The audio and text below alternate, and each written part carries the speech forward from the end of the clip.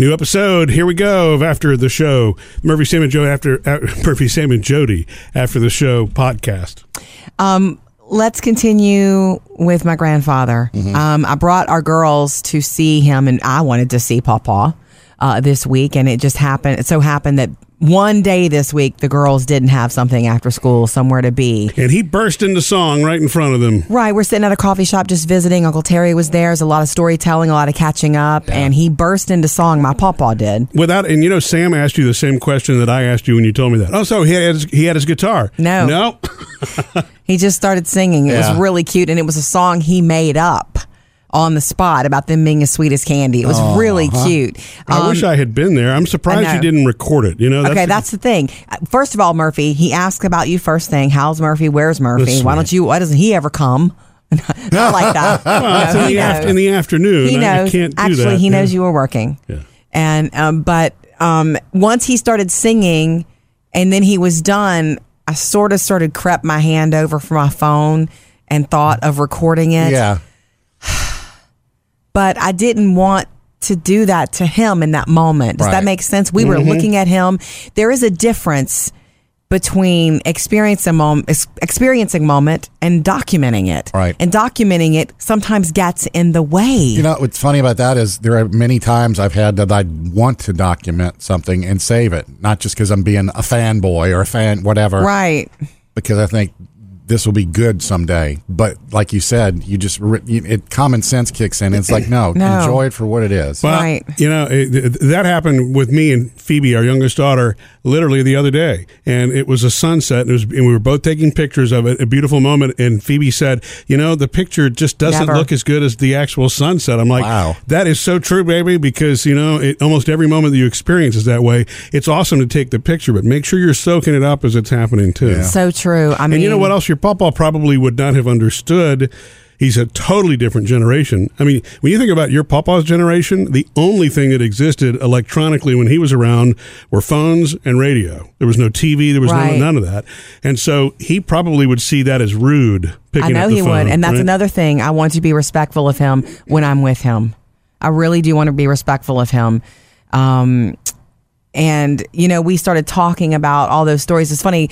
He started I can't remember why we started talking about him as a child, but he was talking about, hey, it was 1944 or 43. He started telling this story about where they had moved his whole family. Nobody had any work, and his whole family moved in with their grandfather because he had a big house. Yeah. And he said that they were out in the daytime chopping wood for the fire, for the wood burning stove. He was doing that work so his mom could cook stuff for them. Like, that was their morning. They'd get up and do work.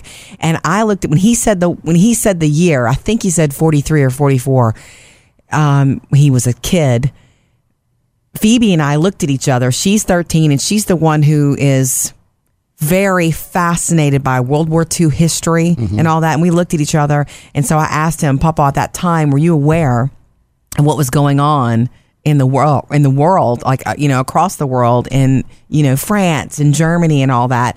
And that's when he told the story. But he's told this before, Murphy, about how when he was a kid, they all went to this one man's house. And this is in Mississippi, Laurel, I want to say outside of Laurel, where he grew up.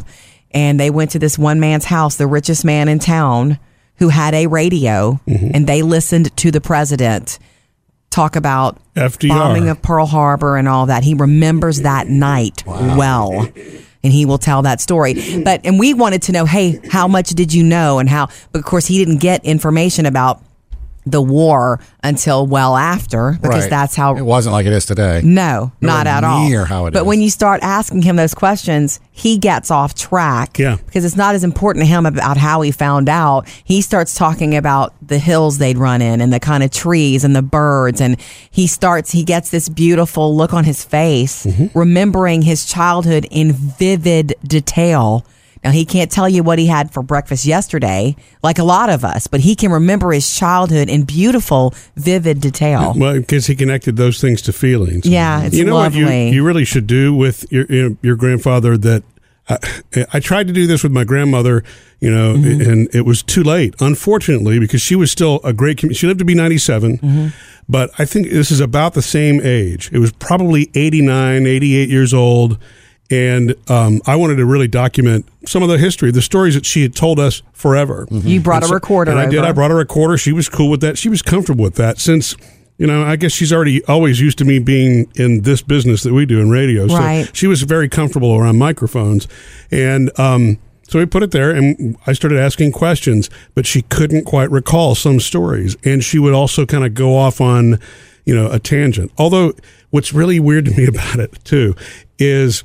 She was able to tell some of the stories about the Depression era, and she remembers.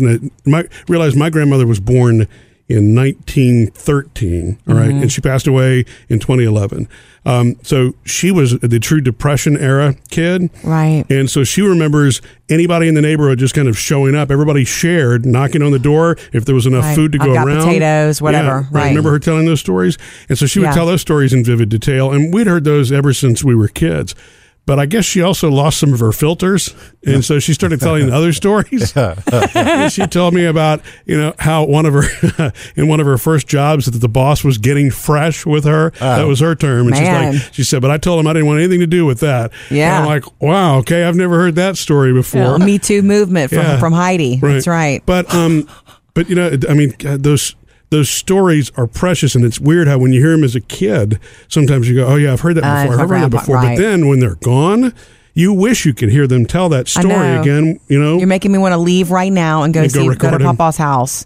And I think that, next time I see him, because his memory is so vivid from that time, I think I will ask him some more questions and see, because I could jog his memory. It would be a gift for him to talk about it. You've heard a bunch of the stories already, so you can say, tell me again about that time, and then, he can do it. It would be something different, too. It really would. He also, this is funny, he made himself laugh because he remembered, I guess our girls were talking back and forth with some of their friends on their phones while we were there, making each other laugh and giggle, and he told us, and he wasn't fussing at them or saying that what you're doing is...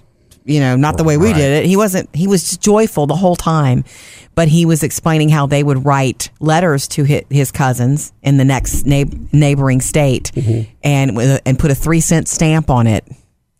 And they would wouldn't go too far today, would it? They would write letters and draw pictures making fun of each other. Yeah. Like you run up and down on hills all day, so your one leg is shorter than the other. And he started laughing, telling that story. And then you have to wait 4 weeks for the punchline. You have to wait. They would get together and write comics and cartoons to each other and send them back and forth. And he so enjoyed telling that story. Yeah. And so I'm kind of glad we started asking him, because I don't know, the conversation would not have gone there. Papa, we call those emojis. Right. Missed any part of the show? Get it all at murphysamandjody.com.